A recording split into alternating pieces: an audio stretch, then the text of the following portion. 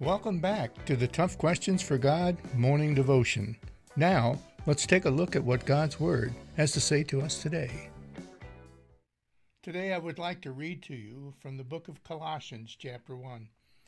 For by him all things were created, in heaven and on earth, visible and invisible, whether thrones or dominions or rules or authorities.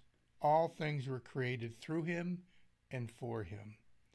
If you ever wonder about whether or not God really knows what's going on in the world or your life in particular, or, you just wonder, God, are you there? Remember this scripture out of the book of Colossians. God has created it all, and everything is unfolding according to his plan. And what is the plan? The plan is to redeem people that will open their hearts to openly, honestly, freely choose him and to honor him with your life. Friends, think about that throughout this day. And, there might be somebody in your life that needs to hear these words. Share that with them right now. And thank you, and I'll see you tomorrow.